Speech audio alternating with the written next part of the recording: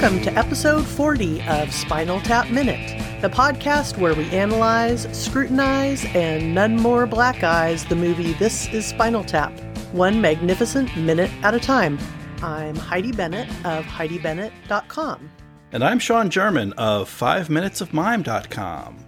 And with us today, we have a very special guest with us, a writer and podcaster, Jason Snell. Hello, I am emerging victorious, Derek Smalls-like from my pod, ready for action. Excellent. So glad you're ready. Hopefully you'll have more time than Derek did once you've emerged. Show's over. I'm just going to raise the hand now. Yeah! Glad to have you here. It's great to be here. Yeah, thank you for joining us. This will be fun. It's one of, I'm sure everybody tells you this, but this is one of my very favorite movies, and I've seen it many times. And so when I saw what I had been assigned, I was like, all right, it literally could have been any minute. And I would have been like, yep, got it, nailed it, fine, I'm ready to go. I would just say the word. Awesome. We get a lot of that, and that's good. Yeah. So in particular, what we're talking about here is minute 40. And minute 40 begins with Derek's triumphant emerging from his pod just as the band is finishing Rock and Roll Creation. We end with Derek as well, with the announcement that this is Cindy's first mustache. And in between, we have Marty one-on-one with Mick the drummer, and we get a little bit of slice of life on the tour bus with the band. So we get, we had been talking about this performance of Rock and Roll Creation, and we see that Derek has escaped and has joined the band just as the other members have returned to their pods. It's a great. I feel this is funny. The way that this format works is sometimes you get the setup but not the punchline, and sometimes you get the punchline and not the setup. And here we are fortunate, the three of us, to get punchline, which is Derek emerging victorious from he's finally escaped the pod and then gets his arm caught in the pod as he tries to retreat. And it's just like, I love the piling on here of disasters. Like, it's not just that he got stuck in the pod. It's also that he finally got out as they went back in, and then he thought better of it, but then he gets stuck in. It's just like stuck halfway back in. But he's game. He's a performer, right? He's putting up his arm like, he's a professional. So he's, Yeah, I love that kind of grimace at the end. Like, he might actually be slightly injured from that pod. And okay, everybody, he may be waving for help. He may actually be asking for help. Yeah, and I also noticed, too, we were saying in the minute previous that everybody's more coordinated than usual costume-wise. Mm-hmm. There's a real flow across the board here of the red, black, and white. And he's got an actual black and red shirt, like sliced down. For once. I think this is the first performance that we don't see any chest hair from Derek. So I think I was thinking about this scene, especially about that first few seconds of it, that there are a few moments in This is Spinal Tap that it's important to accept that they are competent, right? I mean, the legends of people believing that this was a real documentary, which right. I guess I believe, but it's hard. I think, though, the secret to it, and the secret to kind of going along with the premise, is that they have some base level of competence, not that they're great and not that they're self-aware, because they certainly aren't that, but that there is some capability there, and then the capability kind of gets misfired and misguided. And I think they're coordinated. Like, it's funnier that the pod thing malfunctions because everything else is coordinated here. It's better that it wouldn't be as funny if they had no idea what they're doing, but like they've got just enough knowledge to be this ambitious, but then have it fail. And I think that goes for a lot of stuff in there, that they have to be just good enough for you to laugh at when they do something terribly wrong. Yeah, that's a really well put point. And yeah, they're not all stumbling in and late, and they're not, they're a professional, like Sean mentioned. The show must go on. And so, yeah, it does make it more impactful that things are starting to fall apart on this tour and just getting into we're kind of piling, the dominoes are sort of starting to fall over. Yeah. But the music is always good. And there have been movies about people that are just incompetent all around, and particularly people that want to make it in the music biz, where the show's a mess, the costumes are a mess, the music's a mess. It's just everything's a mess. And that's just a different kind of movie than what we're seeing here. Here, they're giving us that contrast that obviously, again, like you said, these people have some competence, and part of it is the music. I can picture going to this concert and listening to a band and listening to this song, Rock and Roll Creation, I think is a great song. I love it. But they just don't have, it's not all together. It's almost all together. And there's just a lot of parts that are far enough from together that it starts to go.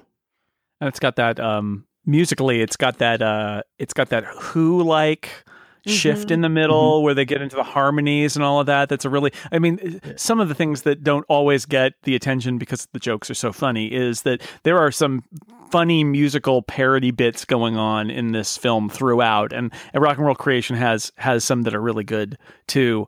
I think it's also fair to say that this is an extended, it's funny on its own, but this is also an extended setup for Stonehenge. Like for the props going wrong, I feel like this is setting the stage for that later. We've seen, like, it's probably more ambitious than they want. Also, there's this feeling like the props can kind of enhance their music, and so when it gets to that decision point where they're like, we're going to do this thing and we're going to go back to Stonehenge and then have yet another prop failure. Like, I feel like that's better set up by having this prop failure happen here. Agreed. 100%. Yeah, well, let's see. So that's the first couple of seconds here. Yeah, we've covered the first 9 seconds of this minute now. We're solid.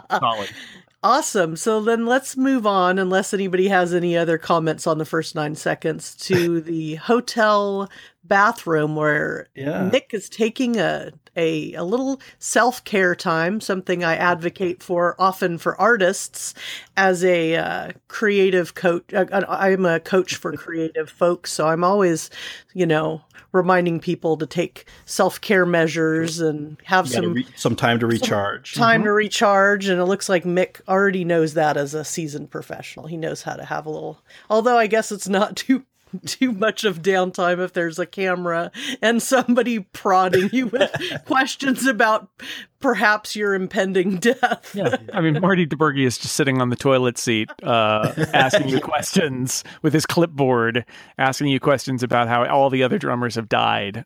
But, Mick, first off, let's face it, you don't get into the band as a drummer unless you're willing to kind of like blithely overlook the fact that everybody dies doing this job. And he's not necessarily the sharpest. This is one of the few times we get to hear Mick, right? And, and he heavily agrees with Marty when he says, the law of averages suggests that he won't die because everybody else died. And that's probably like and I love that the optimism of, sure, anything that Marty can throw him to be like, this is probably not a death trap for me, he will grab it. Yeah, so he's kind of assuming that these are independent variables. And if that's the case, he'd be correct. So if the fact that the drummers keep dying in mysterious and unusual ways is separate from the fact that they are drummers in the band, then yeah, you can kind of see like eventually someone's going to live. But if it's a dependent variable, if being a drummer in the band plays into their demise, then the law of averages does not apply. And I don't know if Mick has really worked the numbers on this. I think that's why that cutaway exists too. The cutaway, which is otherwise it's like a pratfall cutaway. It's kind of a weird out of place thing, but it's showing him doing a spectacular drum solo and he's like standing on his drum seat and he's drumming and he falls down. Mm-hmm. And I think what we're supposed to take of that is, oh no, he's doomed. Like this job will kill you. Right. He's not taking it easy. He's not being safe. He's not thinking maybe I should take extra precautions. He's just throwing caution to the wind. And it's interesting. So you mentioned earlier, Jason, how about kind of setup and punchline. And to contrast the the joke with Derek and the pod and that song, we got a whole joke throughout the course of the song. We saw the setup, we saw the other David and Nigel emerging from their pods, and then Nigel not being able to get out of his, and then we see the punchline at the end. And a lot of what they've done with the editing is to keep the audience on their toes, or at least make the audience work for the joke. So here we're getting with Mick in the tub is a little bit of a punchline, and they cut out the setup. So in the original shooting outline, they had all these scenes in hotel rooms, and whenever Marty was talking with the rest of the band, Mick was always in the bathroom. And so this is the punchline to that joke. Like, what has Mick been doing in the bathroom all the time? Oh, Mick so it could have been like he's shooting heroin. Exactly. Yeah, we don't know. We just know. Yeah, it just says Mick's in the bathroom. Whenever there's a scene in a hotel room, Mick's in the bathroom. And now we get the punchline. Oh, he's taking a bath. He has well, it's not even a bath. He has a shower cap on, and he's taking a bubble bath. Yeah. A bubble bath. It is contrary to what you would expect from a touring drummer. From a touring rock and roll drummer. Bubble bath. Little me time. Yeah. With the hotel shower cap. Uh-huh. Well, and I had a little information here that I took from this Mick in the bubbly bath time, which was this Jovan Musk oil for men on the counter. That really stuck out. Like, I couldn't even really quite read it at first, but I could tell just from the the font. I was like, oh, Jovan Musk oil for men. I remember that, and the Bufferin behind it. Bufferin. Mm-hmm. But I actually looked up the Jovan, and I found something kind of interesting. We've been talking about how these little extras and things that are in this movie that make it so authentic and real, whether you believed it in the beginning or not, but, believed that it was a real documentary or not. But they do get a lot of things right. And this is another surprising little thing here. So I looked up and found on good old Mental Floss, they had 11 iconic perfumes of the 80s. Of course, 11. Of course, there's 11, which is always entertaining. Yeah, so I recognized a lot of them. Christian Dior's Poison was a favorite of mine. There was Opium, Obsession. We all remember that. This one, it's Love's Baby Soft, which I remember more from the 70s than from the 80s. That one that I remember. But anyways, as I'm scrolling down here comes Jovan Musk. And there's actually a video from 1984. So that's very specific. That's, And then it says, this is the other thing I found really interesting besides in a 1972 trend piece about musk oil having recently become popular, Time quoted Bernard Mitchell, president of Jovan Inc., as saying, "The scent will stay with you maybe 4 days. It doesn't wash off when you swim or bathe." Gross. Yeah. But it is also, they said it was at first started out as like a patchouli alternative that turned into the 80s power perfume. It was the Axe body spray of the time. Yeah. It also reminded me of, because the video has like a leopard in it. It kind of reminded me of the, what's the movie with Ron Burgundy? Where they have a whole... Yeah, Anchorman, where they have the whole thing with the men's colognes that... the whole wardrobe of men's cologne that his friend has. But then the thing that really tied it all together here for me was it said in 1981, Jovan paid the Rolling Stones $1 million to put the brand's name on the tickets sold during the band's American Tattoo You tour. It was the first brand to sponsor a rock tour. And the practice soon became a music industry standard. So I just thought that was really interesting that Jovan specifically, that they did this and it was 1981, so we're still right here in the time zone of the movie being filmed in 82, and then that it is tied to rock and roll touring, and then that they were the first ones to do like a sponsor of a rock and roll tour. This was apparently Elvis's aftershave scent too. Oh my. Yeah.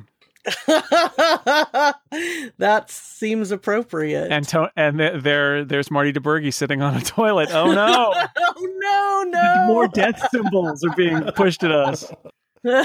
So just to wrap up my little segment on Jovan, and they had some other interesting perfumes and colognes and things with different names, provocative names. But they actually, it says Jovan didn't stop at celebrity endorsements in its appeal to 80s consumers. It also jumped on the sexy train after creating an over-the-top 1984 commercial, the one we'll link this, about with a jingle that actually includes the phrase "sexy igniting."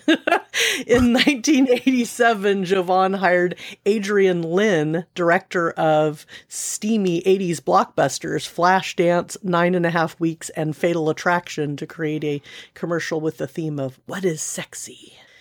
And I'll link to that too, because as soon as I saw it, I was like, oh my gosh, I totally remember this. This was definitely something that it has a very Flashdance-y kind of, it's a bunch of different images, like rapid fire, like mini images of, different sexy scenarios. So it just sent me to an interesting place. But yeah, that's my little take on the whole Jovan musk oil for men. Wow. Okay. So that does sound like the kind of thing that Mick would be using, his kind of product. Now, did they make, so they're primarily a cologne or a musk. Did they make a bath oil or a bubble bath product as well? I don't know. Because I assume this is not something that's in the hotel room that, kind of Mick brings his own on tour. Oh, right. Oh, yeah, I think so.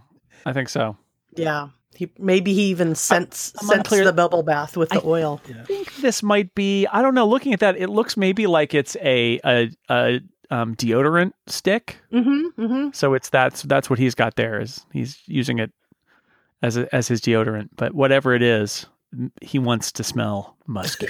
It'll make him popular on the tour bus. For sure. There's a segue. Absolutely. Yeah, so the tour bus. Do we have anything else to say here, or shall we move on to the tour bus? The law of averages. That's all I have. Just to think about that some more. All right. So then moving on after about it's about like the last 20 or so seconds of this minute, we're on the tour bus with the gang, and Viv is destroying the universe with computer magic. I have computer facts that I've looked up. I did my research here. Good. I've always thought this was Missile Command, but it doesn't look quite like Missile Command. And in a later minute that we will talk about soon, a little foreshadowing of future minutes. At one point, it's described as like there's a submarine and all that. So I looked it up. Yep. This is a Missile Command clone called Polaris. And Viv is playing it on a TRS-80 color computer, the Coco. Yep. Oh, wow. That's what this is. So it's not Missile Command. It's the Missile Command knockoff Polaris, where there are 3 subs shooting out things to defend these cities from missile attack, using the keyboard, because Viv is pressing keys. It's not like an Atari where he'd have a joystick or something. He's pressing keys on the computer in order to target the whichever one he's shooting to stop the inbound missiles. Just a little computer nerd, early 80s computer nerd talk. That's Polaris. Great. There you go. And this was one of those early computers that would connect to a regular television. You didn't need a computer monitor, and it is all in one thing. There's a brief shot. You can see the keyboard that he's hitting, and then it's kind of a larger box. It's larger than the keyboard. I guess it's an all in one. what's what they would call it these days. An it's all-in-one like computer. Exactly right. It doesn't have a display like a modern all-in-one has, but it's a that was the personal computer of the era, and then you could stick a TV or a monitor on top of it, and it was the color computer because it had color. Woo! And it was very exciting. Quite exciting. Yep. And he's playing that game, but it is like basically looks like Missile Command, and he says not only quite exciting, but of course this computer magic. Yes, I love that. I love that. Every time we watched this last night, I laughed every single time he said this computer magic.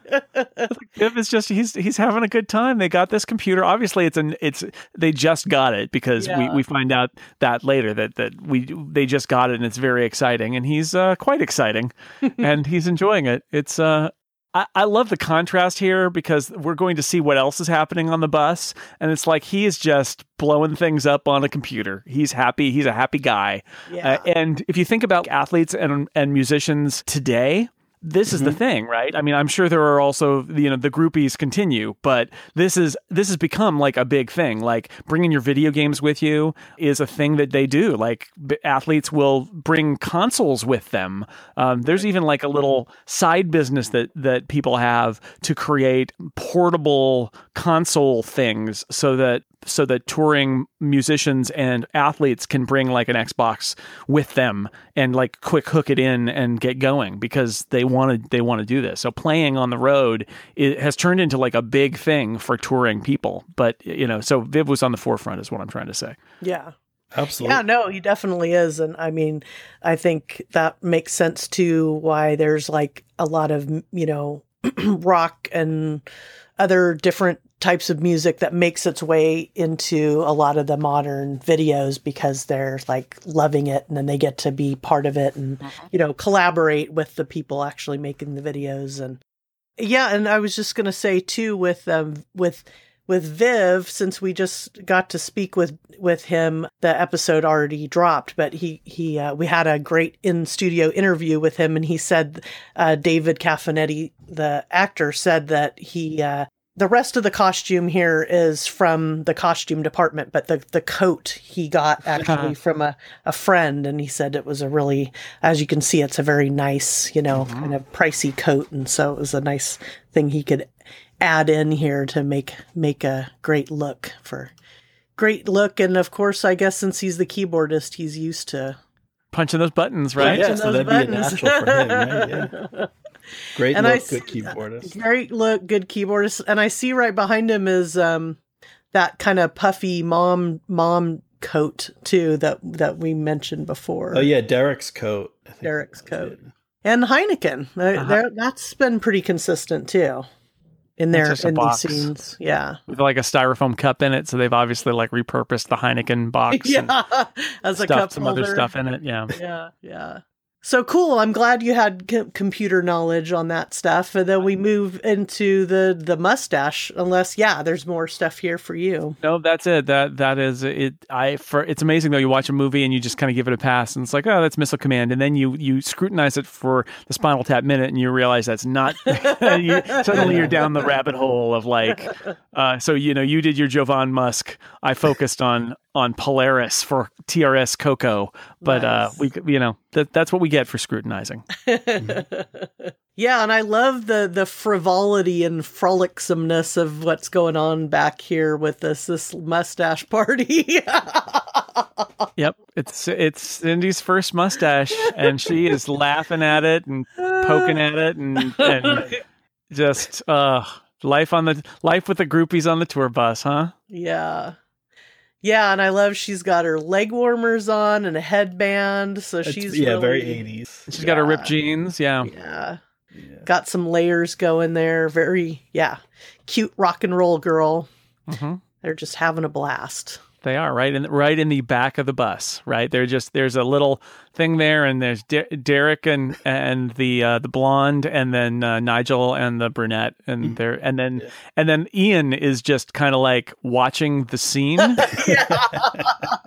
He's just taking it all in. Yeah. And there's a phone. There's a there phone. There are phones all over this bus, because in the later scene, we'll see that there's like multiple phones in the front of the bus, too. Now, does that, I'm wondering at this point, cell phones are not common the way they are today, but actual car phones that through a radio system goes back to the 50s. If you were, it was a luxury item and you need to be kind of on the higher end. So are these, do you think is this a phone? Can they call the outside world, or is this just, I need to call the front of the bus and I don't feel like standing up? I think this is the intercom. It's the intercom when you're in the back of the bus to call the driver or whoever's in the front. Like, are they drinking Hennessy too? Is that, I was thinking maybe it was Maker's Mark, but maybe you're right.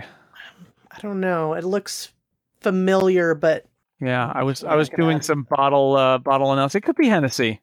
Because it's got that, it's distinct. It's got the thin neck, and then it's got the. I think it's Hennessy. It could be in, and they're doing it as you need to do it, which is in styrofoam cups. Because that's in the white styrofoam cups, yeah.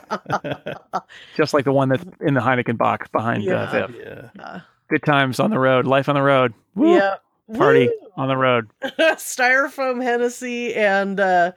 Cindy's first mustache, another wonderful line that always makes me giggle. So while you guys were researching Musk and video games, I've got a little bit on the groupies. Okay, that's where I spent my time. But what do you say we wrap it up? How about we tease that, because the groupies will, this rolls over into the next minute.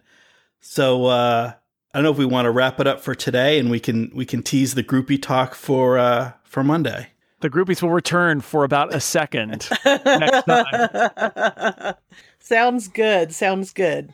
All right. Well, we hope you've enjoyed episode 40 of Spinal Tap Minute. You can find us at spinaltapminute.com. And as I mentioned, there was a bonus episode that came out, a couple of weeks back. So if for some reason you haven't listened to the bonus Viv live, or not live, but it was live in studio at the time. It's not live Viv now, but in studio, then make sure to listen to that one. He does talk a little bit about the specific scene and some other scenes, and it's really a fun episode. But yeah, I think that's about it for me. Yeah, and so Jason, if folks want to hear more from you or see more of what you're doing, where can they find you? You can listen to my pop culture podcast at theincomparable.com. I do tech podcasting at Relay FM, and I write things about computers and stuff at sixcolors.com. All right. Well, I think that wraps it up for us here at Spinal Tap Minute. Please come back next time. But until next time, and so say all of us, tap into America.